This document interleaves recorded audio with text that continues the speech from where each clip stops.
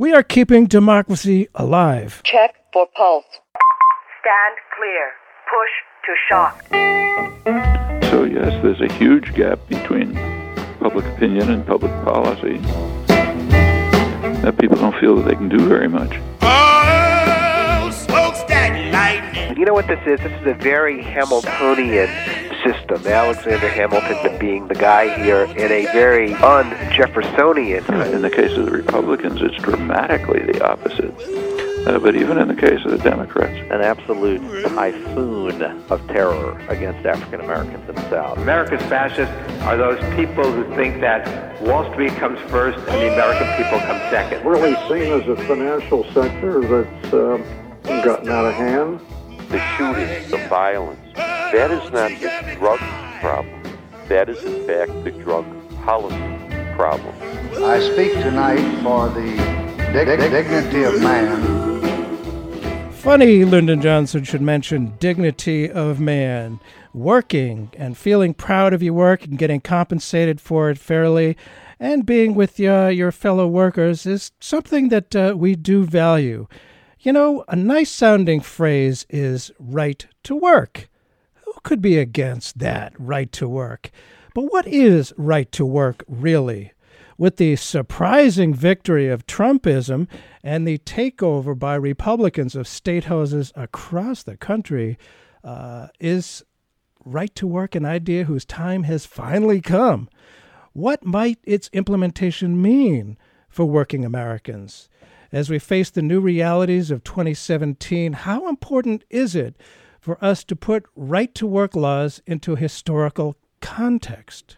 And what might the road ahead look like if we want to preserve the rights of organized labor? How difficult is that going to be? Well, it's always good to learn from history. I mean, basically, I have learned from history is that we hardly ever learn from history.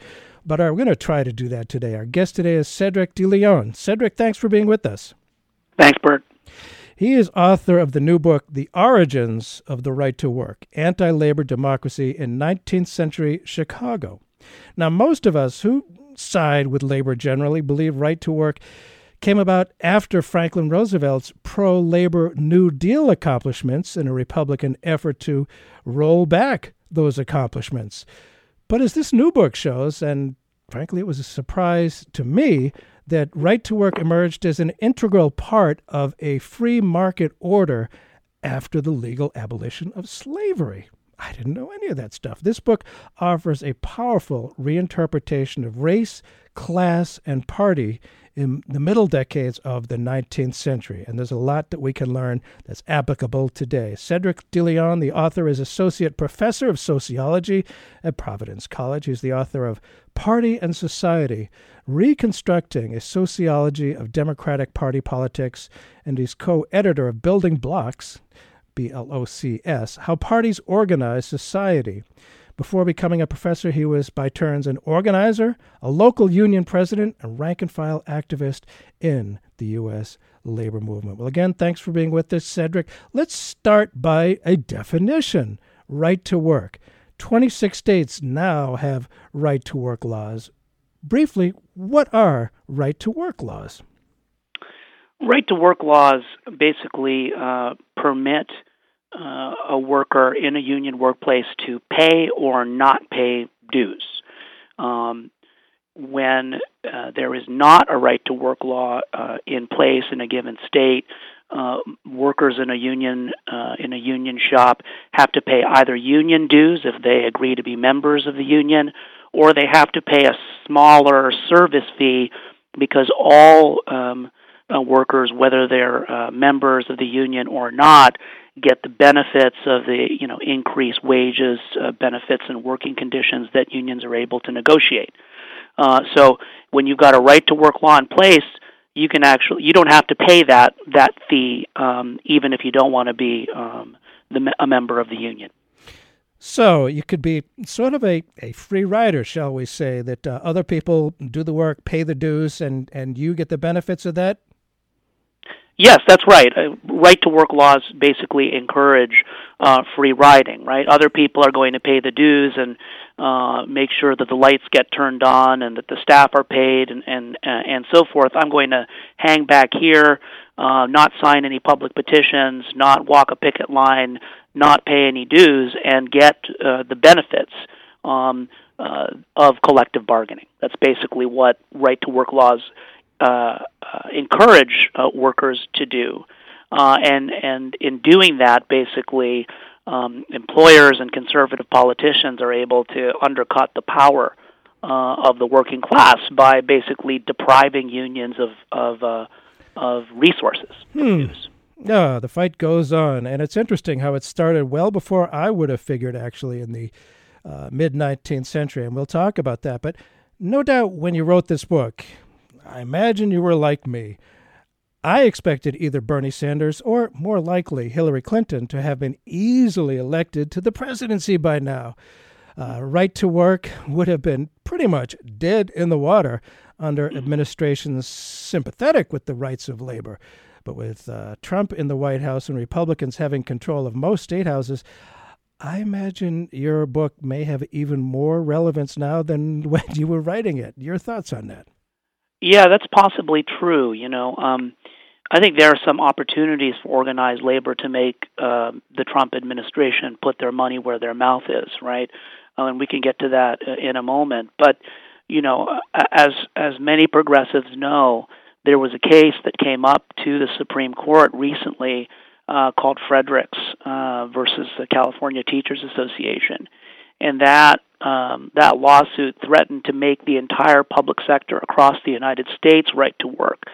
But then Antonin Scalia died, and basically what happened was that there was a deadlock court. The court tied 4-4, which meant that the lower court's decision was upheld, and the lower court had sided with organized labor and said that public sector employees had to pay union dues if they wanted to be members, or the smaller service fee if they wanted to be non-members but still were part of the union workplace. So I think what's going to happen now is there are probably going to be copycat cases, right? Procedurally, Fredericks can't come back up to the Supreme Court again, but some other teacher or firefighter or other, public sector worker might be influenced by the National Right to Work Coalition to mount another case. If that were to come up to the Supreme Court and Mr. Trump by that point had elected an anti-labor conservative justice, it's possible that the public sector in the next few years might become right to work all across the land. So unfortunately, this means that I'll be on a lot of radio shows like yours, but the result is pretty grim for working people. Whoa, yeah, it really is grim in so many different ways. Now, this phrase, right to work, we hear in this area talk about right to work for less. Yes. How did that phrase come about? What's the origin of the phrase right to work? It's so nice sounding. Yeah. Well, it comes from the 1860s in Chicago, and basically it originates actually in political rhetoric. It's not rhetoric that originates from labor disputes between bosses and workers. So what happened is this: as we know, collective bargaining agreements cover the wages, working conditions, and hours of all the workers in a workplace. Okay, politicians after the Civil War began saying that these agreements prevented an individual worker from cutting a side deal on hours or wages or what have you with an individual employer, and in so doing, enslaved free white men, okay, and prohibited the right to work, right? So right to work was actually a justification used by anti-labor politicians to justify using state violence to crush the labor movement as it was emerging in the 1860s. So if I got that right, and it sounds sort of a stretch to me, that right to work, the phrase comes from the projection, the trying to paint a picture that union people or people whoever worked in a factory where there was a union were enslaved to that. That's right. Yes, that was the logic of the rhetoric, right? A lot of this is about political language, right? As you say, right to work sounds actually quite appealing. Well, I would like the right to work. If I'm unemployed right now, I would like the right to work. Right. It sounds great, but that's taking it completely out of context, right? So the way that it was initially mobilized by politicians in order to gain support, right, for these bills was to say that unions basically undermined individual workers' right to work for whatever wage, whatever set of hours they wanted to work, right? Because unions said, no, everybody's got to, get paid a certain wage or at least be above a certain floor. Mm-hmm. Nobody can work more than 8 hours, and so forth, right? And politicians saw that as basically a criminal conspiracy to deprive workers of their individual rights and also deprive employers of their individual right to contract services with their employees. Wow. Interesting. Yeah, I can see how, they still use that appeal now and trying to, be free of the power of oppressive unions. Somehow that picture has gotten out there since the 50s, really. I do find it fascinating how politicians, and maybe you can talk a little bit more about this, how politicians use the North's win in the Civil War to delegitimize collective bargaining. I never would have put those two things together. Yeah, it's pretty crazy because, look, it's not that right to work was bad all around, right? Because they when applied to the slave South, right to work actually works very well for formerly enslaved Americans, sure. Right? That so, the black codes in the South basically allowed former masters, right, to re-enslave formerly freed slaves, right? And the Republicans basically stepped in and passed the Reconstruction laws and said, no, okay, in this country, all people have the right to work, right? Mm-hmm. And so, you can't re-enslave this person. You actually have to engage in a one-on-one negotiation with your former slave, and you have to pay them, and you both have to agree to the terms before that former slave works for the master. So in many ways, right, across the South, this doctrine of free contract and right to work prevented the re-enslavement of black people in this country.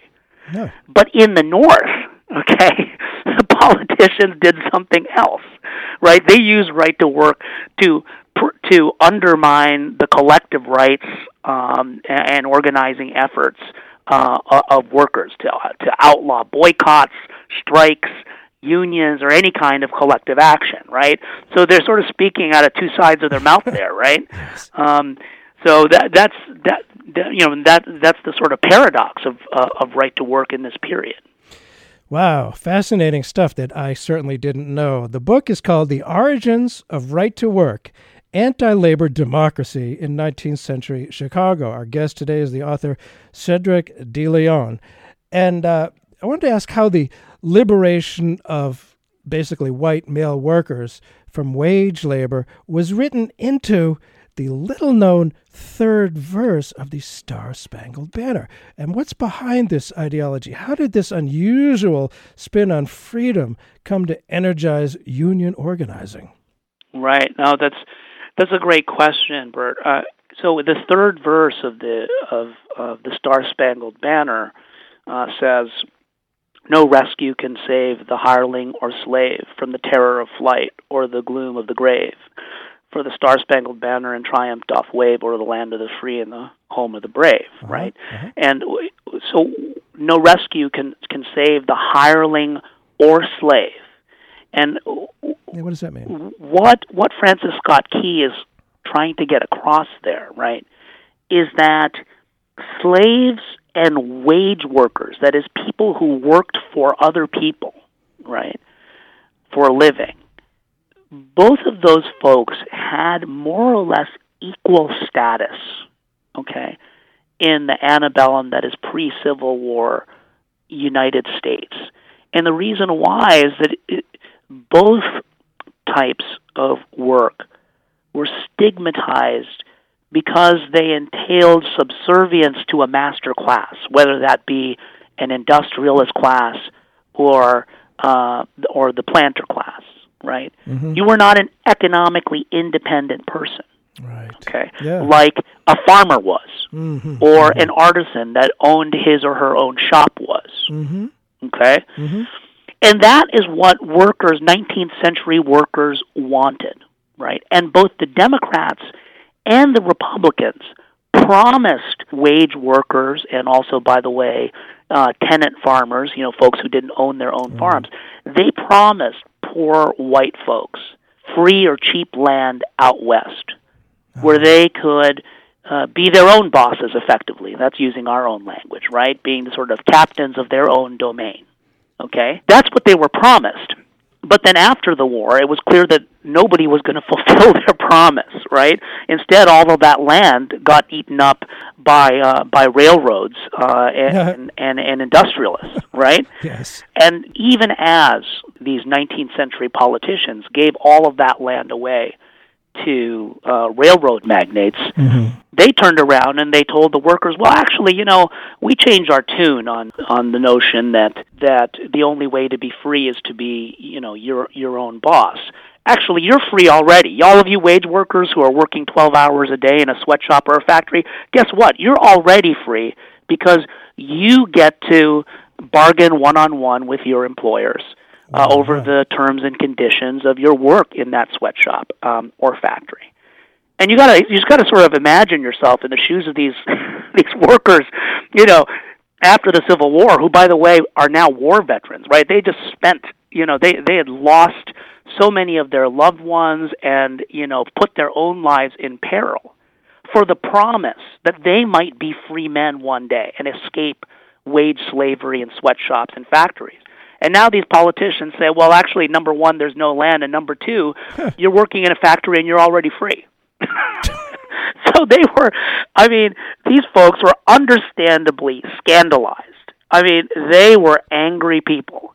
And so the only way that they could, basically what they did after the Civil War was they tried to figure out ways to carve out a little bit of freedom for themselves on the job, right? Mm-hmm. Okay, now we're industrial wage slaves. What are we going to do? What are we going to do about this thing? And the signature demand, I think this is very telling, the signature demand of the labor movement after the Civil War was the 8-hour day.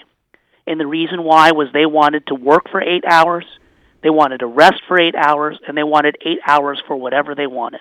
They didn't want to work 12 to 16-hour days, go home, go to sleep, and wake up the next day. That felt like them, like slavery. Yeah. So they basically wanted the 8-hour day so they could feel like free men, so they could go to the bar with their buddies on a Saturday, okay, and just enjoy life with their families, stuff like that. So I think that's the connection there, right? The connection between the demands of the labor movement and this whole notion, right, of the equal status of slaves and wage workers. Is that the link that links those two things are the broken promises of politicians to the working class in this country. Broken promises by politicians? I'm shocked. I tell you. I know. Hard to believe, but there it is. Well, you met, and Democrats and Republicans. And by the way, it's interesting, back in the 1860s, et cetera, they were flipped. It was the Democrats who were the Southern racist, slaveholding supporters, and the Republicans of Abraham Lincoln wanted to turn that around. It's certainly switched back, I think, rather substantially since then. But this whole westward expansion, was quite a promise that, there's freedom.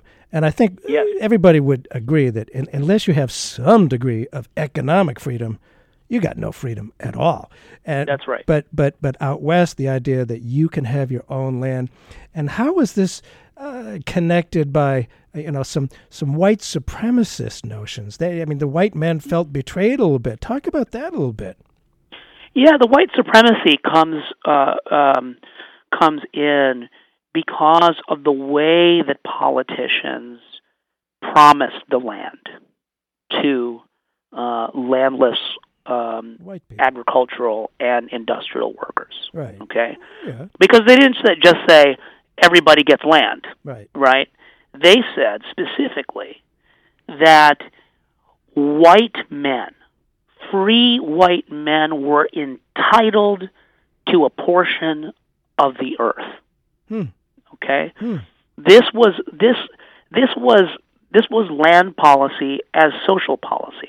Okay, you might even argue that land policy was the first real entitlement policy of the United States government, right? Oh, goodness. Okay, so instead of giving out unemployment insurance, or free health care to indigent folks, what they did was say, okay, I know you're poor. I know this is back-breaking poverty that you're experiencing in Chicago and Philadelphia. Stick with me. I'll set you free. We'll get a bill through the Senate and House of Representatives that makes huge swaths of land free and open to the public. And we're going to do this because white men deserve this. This is the birthright of white men. And of course, as I say that, right, you can already hear who's being excluded, right? Yeah. Women, for one, of course. Okay, and all people who are not white, right?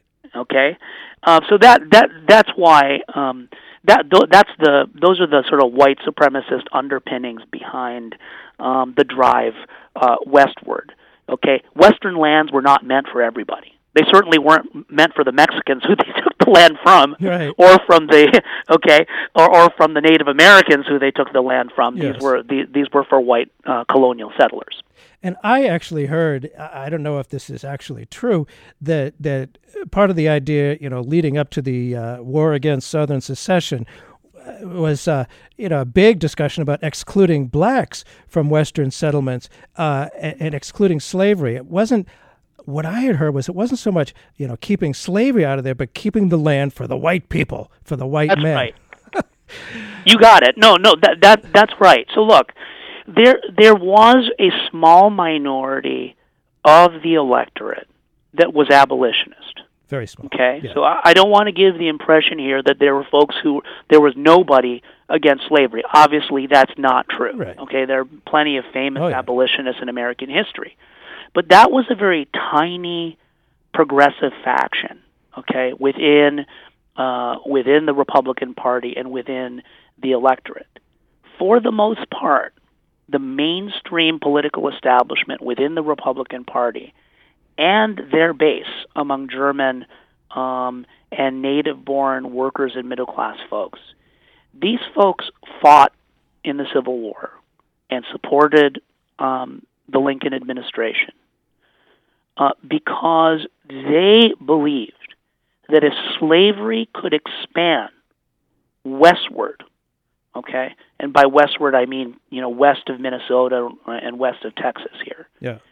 If slavery could extend westward, that would mean that these wealthy planters in the South would gobble up all the land, and there wouldn't be any land left for anybody else, right? Uh-huh. Because plantation slavery only succeeds financially if you had gigantic swaths of land.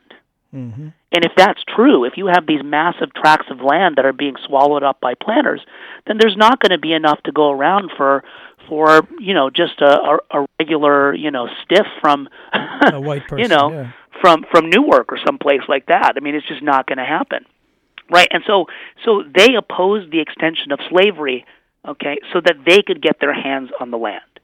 They didn't oppose the extension of slavery because they had something against slavery itself. Oh my right? goodness. Uh-huh. Oh my goodness. It's the problem here, right, is that it de-romanticizes the Civil War.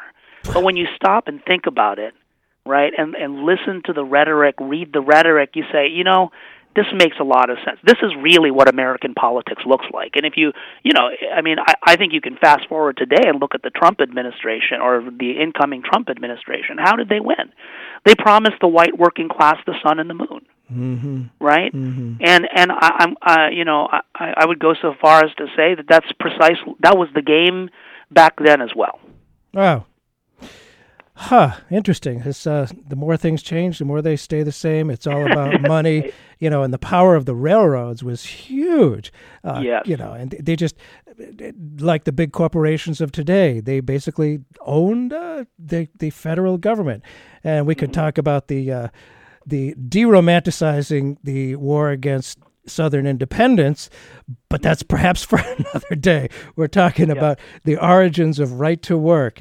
And I got to ask about, the subtitle of your book is Anti-Labor Democracy in the 19th Century, Chicago. Chicago is, of course, the site of the famous Haymarket actions of 1886 through 87. Tell us about that, please, and why else Chicago is a hot spot for students of labor history. Well, Chicago was really the vanguard of the labor movement in the 19th century. There was really no other working class movement in another city that really came close as the 19th century drew on. Part of the reason was the leadership of a man named Andrew Cameron, who had been president of the Printers Union in Chicago and was the editor of a newspaper called the Working Man's Advocate, which was actually the newspaper of just the local General Trades Assembly in Chicago. But people read that newspaper all across the country. Okay, so whatever Andrew Cameron wrote, the working class in other parts of the country read. And the other piece too was that Chicago was really the nucleus of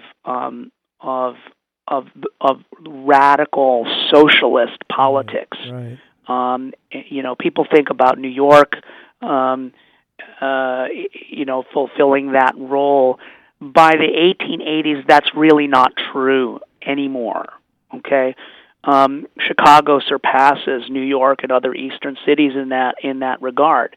The first strike for the 8-hour day in the United States and also the world, okay, wow, was on May 2nd, 1867 in Chicago. So for all of these reasons, right, Chicago is really the vanguard of labor unrest after the Civil War, and the Haymarket Affair just symbolizes that. Okay, for those who are a little bit hazy on Haymarket, basically what happened is that on May 3rd there was a strike over at the McCormick Reaper Works, right? And 2 workers were killed by police. And then August Spies, who was an anarchist in Chicago, organized a rally the next day against police violence. This is the ironic thing about this whole thing, okay? This was a rally against police violence the next day because of the killing of 2 workers on a picket line. All right. So this rally is taking place on May 4th, 1886. And then 176 cops basically descend upon the rally to break it up. And then somebody to this day, who to this day is unknown, basically threw a dynamite bomb and killed 1 police officer instantly and injured many others. And what ended up happening, the real massacre, was that the police, who were completely disoriented in this haze of smoke, right, and fumes, then started shooting indiscriminately in the crowd and killing their own fellow officers as well as workers. So there were many casualties in this affair. So that's basically what happens, and then the local, state, and federal law enforcement are then basically brought in, and what they do is they basically execute the first ever Red Scare in American history. And if you fast forward 1 year later, November 1887, 4 of the anarchists who had been involved in organizing this rally against police violence were then hanged on the flimsiest of evidence. Right? So, I think so. That's how Haymarket sort of fits in within this kind of broad trajectory of Chicago being the leader of the national labor movement. And yeah, Chicago at the time was a big crossroads. It was, there was the Eastern markets buying the meat and things like that there from the slaughterhouses, and the farmers bringing their stuff in, and Chicago was like the big center of that for sure. And I'm thinking of you reminded me of people being convicted and executed on the flimsiest of evidence. Reminds me of those anarchists Sacco and Vanzetti. So the tradition continued. My understanding was, and I don't know that much about this era, but in the late 19th and early 20th century, I believe socialism and communism were just a part of organized labor in that particular period. How accurate is that, and how able was the other side to play up fears of the Red Scare, shall we say? Well, they were very easy. It was very easy for them to play up the fears of Reds in their ranks, and the Haymarket Affair simply gave them more ammunition to basically snuff out the socialist and communist movements in the United States. Of course, they didn't succeed, but they certainly used it to great effect. But it is true that socialists and communists, and also just kind of like regular bread and butter trade unionists, worked together in this period.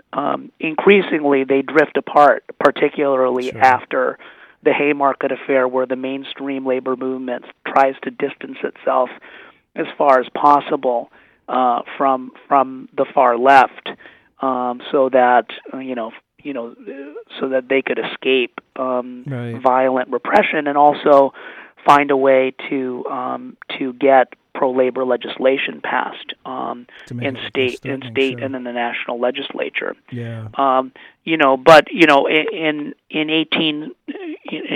Right after the Civil War, the late 1860s. I mean, the Chicago labor movement was really kind of hodgepodge of all of these different political elements organizing as one to get the 8-hour day. Right. So it was an interethnic and multi-factional labor movement at that time. And with it begins to break apart somewhat in the 1870s, but there's still some coherence. They're still striking together.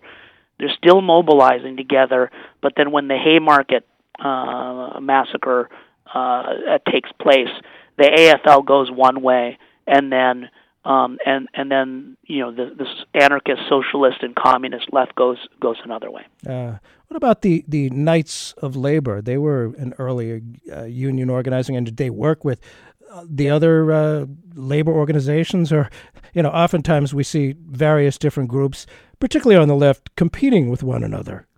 Was that happening at the time too in the Chicago labor organizing? Yes, that was happening, and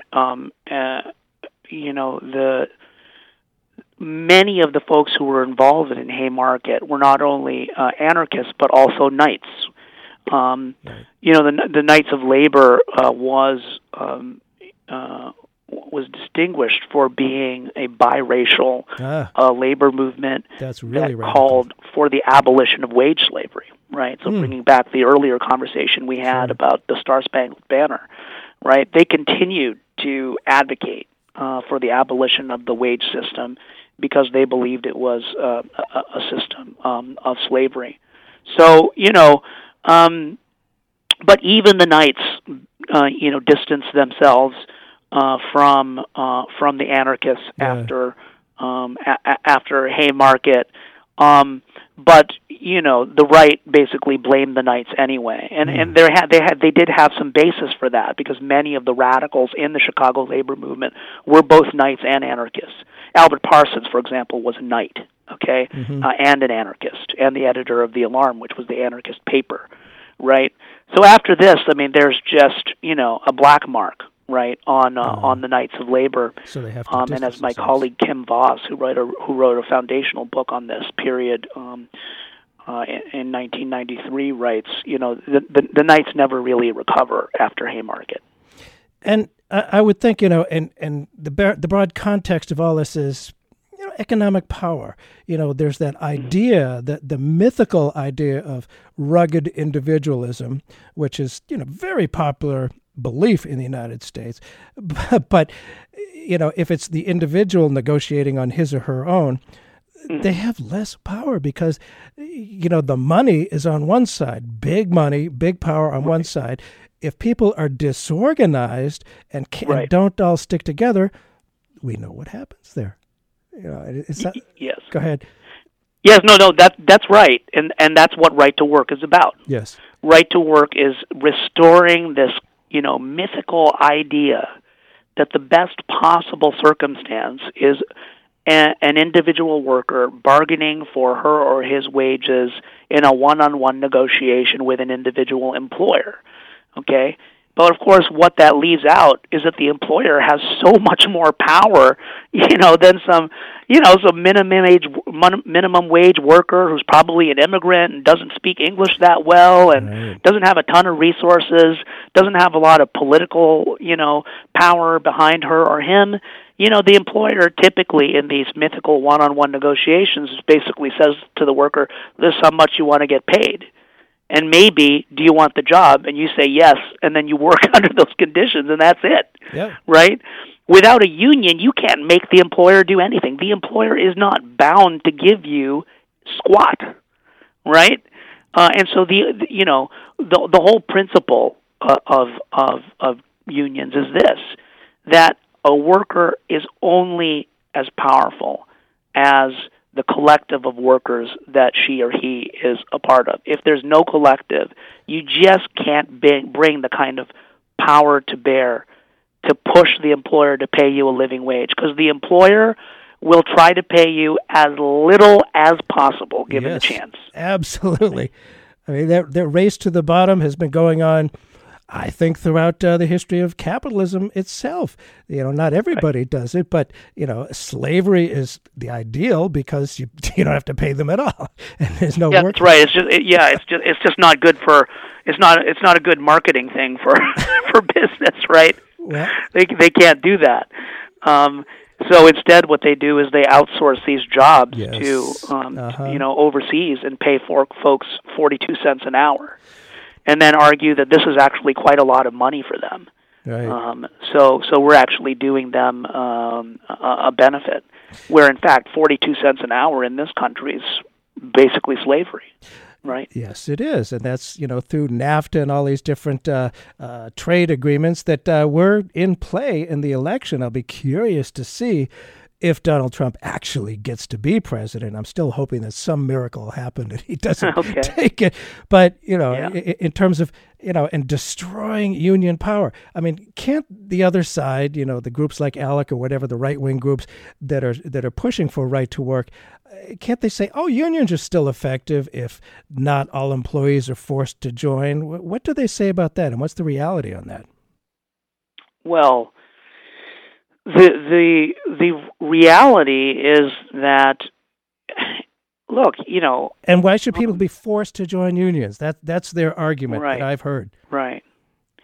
Yeah, so the issue is that we're talking about workers, right? We're not talking about the upper middle class, or affluent stratum of society. We're talking about workers. They don't have a lot of money, okay? Right. They shop at Walmart because that's the cheapest thing around, right? Mm-hmm. They don't have a lot of money, not a lot of resources, not a lot of savings. And so in a right-to-work situation, when politicians say, hey, guess what? You don't have to pay, 0.9% of your salary anymore to the union. Right. right? Right. These workers are scraping by, Yes. okay, to put food on the table, and they say, I love the union, but I just can't afford it. I need every single penny I can scrounge. Yep. And so, and so I think it's understandable, that a worker would choose not to pay the dues. And, so what we know about this, for example, is in Wisconsin, it's a perfect case, right? Okay. Just went right to work last year, fully right to work last year, Right. and a few years before that, the public sector went right to work. Well, the percentage of people in unions in Wisconsin dropped, okay, from roughly 13% to below 9%. In this very short 4-year period. That's a loss of 93,000 union members out of a total membership of just over 300,000. Okay, in the span of 3 to 4 years. Huge. I mean, that is completely disastrous, right? And so the other side says, oh, yeah, we still believe in collective bargaining. This is not going to affect workers' power at the table. Well, of course it is. If somebody took a third of your salary and your resources away, that would sort of hamstring you a little bit, wouldn't it? I mean, that's pretty rough. And I would go so far as to say that one of the reasons that Mr. Trump was able to carry Wisconsin was because of the dramatic weakening of organized labor in that state. Because once you're no longer part of the union, you sort of become this kind of free-floating individual, right? You're not anchored in a kind of organizational politics that says, hey, listen, a worker, voting for Donald Trump is like a chicken voting for Colonel Sanders. You don't have that tape running in your head anymore. You don't have people reaching out to you and doing house visits and saying, hey, we got to be for Hillary here, right? You just don't have that anymore. It's over, right? You're like in your home, you're not paying dues, you're disconnected from the organization. So I think that has huge implications, not only for union membership and sort of like the financial resources of the union, but also for the political power of organized labor to elevate the candidate to the presidency that they want to be president. And now, what about all these people? I mean, let's face it. In the 50s, I think union membership was pretty high. The 1950s, yes. And now it's. My sense is most employees, most workers are not members of unions. Why should they care about right to work now? And what can they learn from the history that you've written about? Well, I think that the thought that comes to mind here is survey data that is pretty consistent from year to year and has been so now for a generation, which says that given the choice between working in a union workplace and a non-union workplace, American workers, a majority of American workers say that they would rather work in a union workplace. Okay? Still. So just because a small percentage of American workers are in unions doesn't necessarily mean that American workers don't want unions. As a matter of fact, it's been proven over and over again, year after year, that a majority of American workers do want to be unionized. Okay? Mm-hmm. The difference between, the desire to be in a union and the actual union membership is the weakness of American labor law, which privileges and empowers the employer. Okay? Yes. So I'll give you an example. It's the most notorious example, right? It sounds great that in order for a workplace to unionize, employees have to vote in a union election, right? Sure. 50% plus one, and the union and the place is unionized, and the employer is required by law to sit down and bargain a contract. Mm-hmm. Okay, Mm-hmm. that sounds great on paper. But the actual practice of it is this. The workers sign each other up on union cards, okay? And in this country, in order to be able to trigger an election, you have to sign up at least 30% of the workplace on union cards, okay? Mm-hmm. So let's just say, for the sake of argument, that the workers have signed up 55% of the workplace on union cards. So majority of people have said, yes, I want the union, so much so that I am willing to actually sign a membership card right now which says very clearly on it, I want this union to be my collective bargaining agent. And you sign on the dotted line and you date that sucker. Okay? Mm-hmm. All right? Here's the thing. Then what has to happen is that the workers have to go to the National Labor Relations Board and file for the election. And then you go back and forth with the employer over the size of the unit, who gets to be in the union and not be in the union. And after all of that legal mumbo-jumbo is done, you set the date for the election, and the average length of time between the hearing and the actual election is 8 weeks. That is 8 weeks in which the boss gets to hammer the workers in the workplace, intimidate the bejesus out of them, fire them in some cases, possibly bribe them and say, listen, we've seen the light, we're so sorry. What we are going to do is fire that supervisor that everybody hates. Or guess what? We're going to increase the wages in this workplace by 50 cents an hour, right? There's all kinds of carrots and sticks dynamics that happen in those 8 weeks. And, in many cases, even though a majority of workers are signed up on cards, the workers end up losing the election because the boss has the upper hand inside the workplace while everybody is waiting around to have this election. You see what I mean? So that's the issue here is not whether workers want to be in a union. The issue here is that the law is skewed against workers. Okay? And so workers should care that right to work is destroying unions, because a majority of American workers do want unions, and if right to work gets basically shoved through in every state in this union, becomes a federal law, it's going to be pretty darn difficult, okay, for unions to organize and represent American workers again. It's not impossible. No. There are cases in which folks work under right to work laws and are able to actually mobilize strong unions. But it radically handicaps unions from adequately representing workers. Certainly gives a lot of power to one side as against the other side in so many ways. Right. And I wonder, just looking at the history and now where the political power is that made what you just described become reality. I'm guessing the U.S. Chamber of Commerce, which is pretty right-wing, ALEC, American Legislative Exchange Committee, groups like that. What is their power now after the election of 2016, do you think? It is radically increased. Yeah.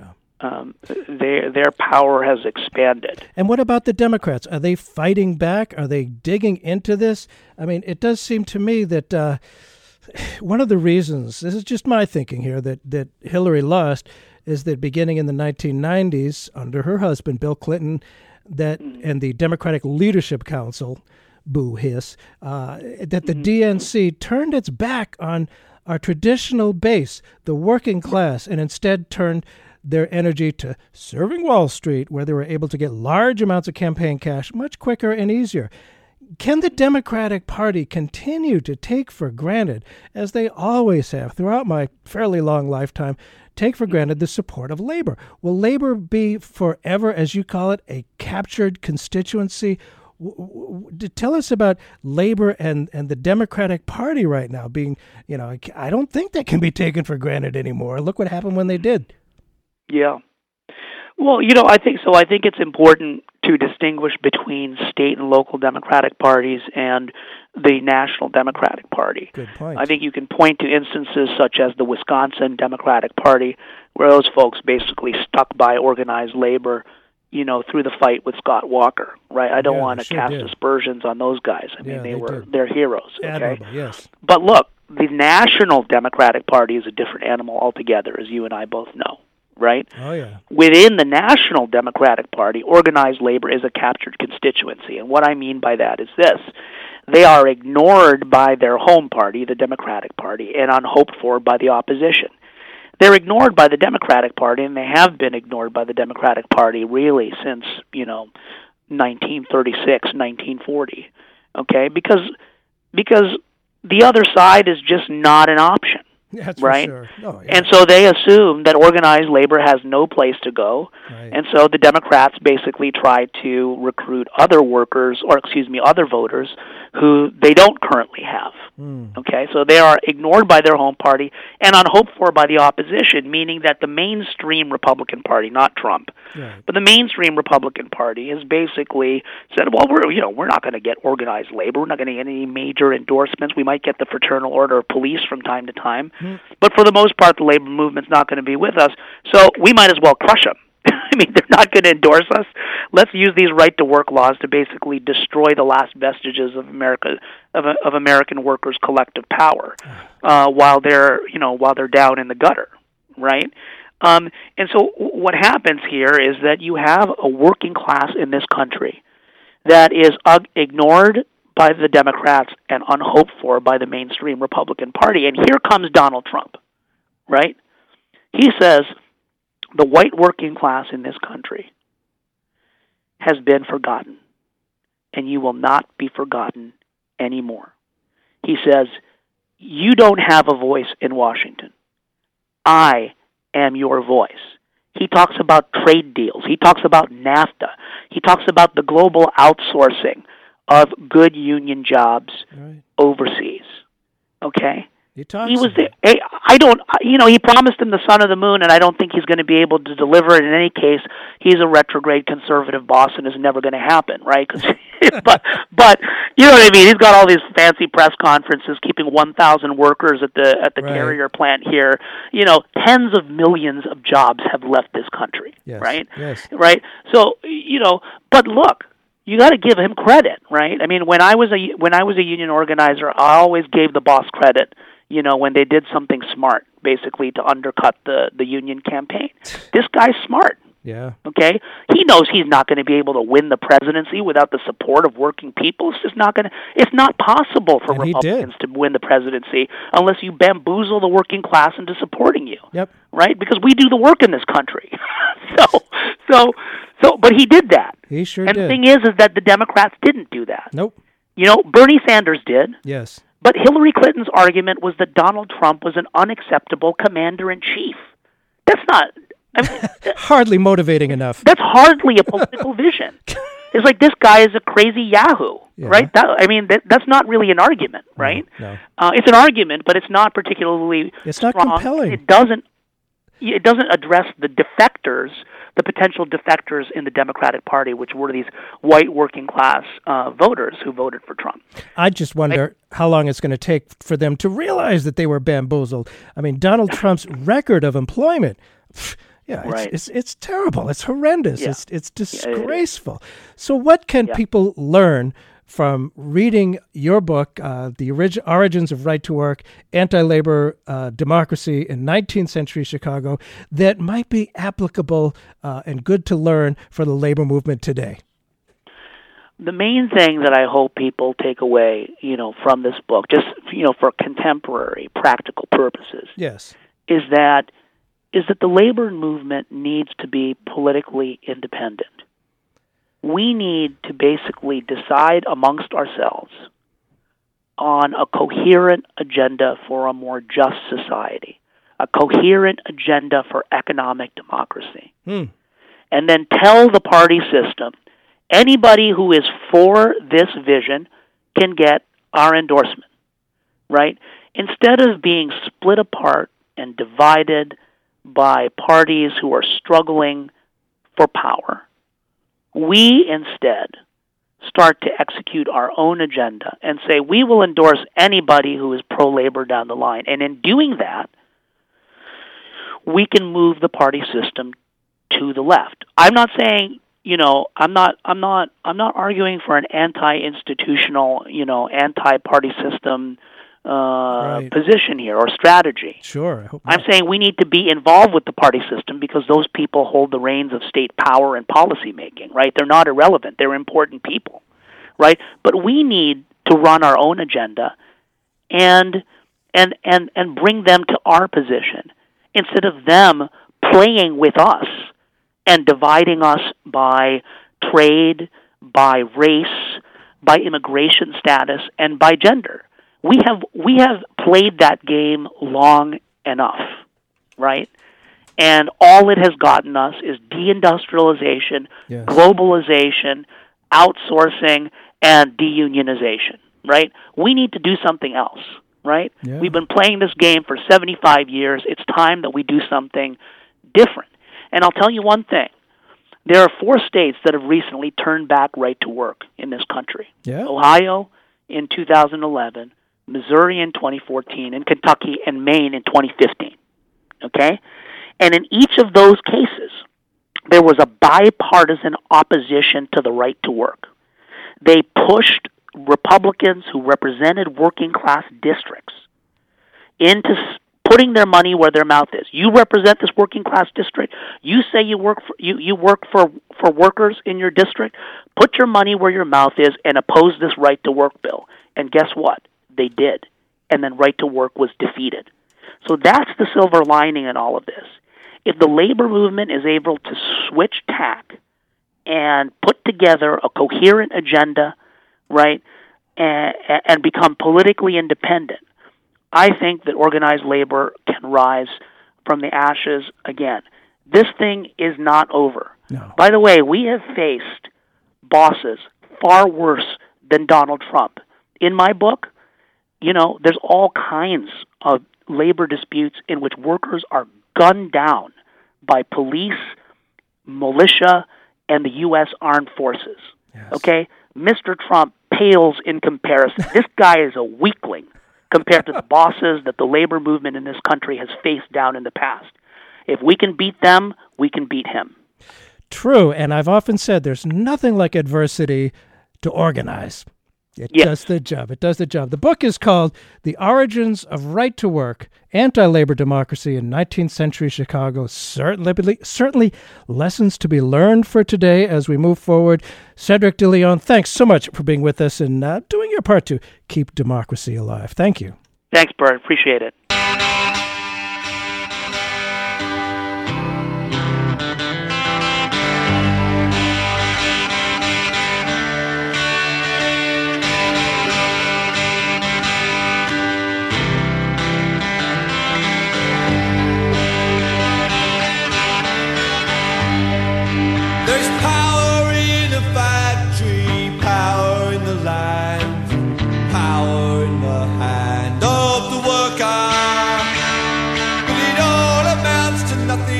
Together we don't stand. There is power in our union.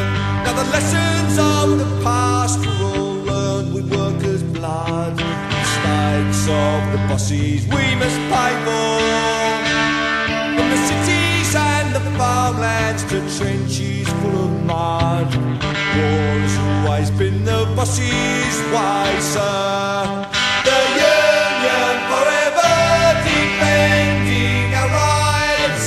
Down with the black leg workers unite. With our brothers and our sisters from many far off lands. There is power in our union. Now I long for the morning that they realise brutality and unjust laws cannot defeat us.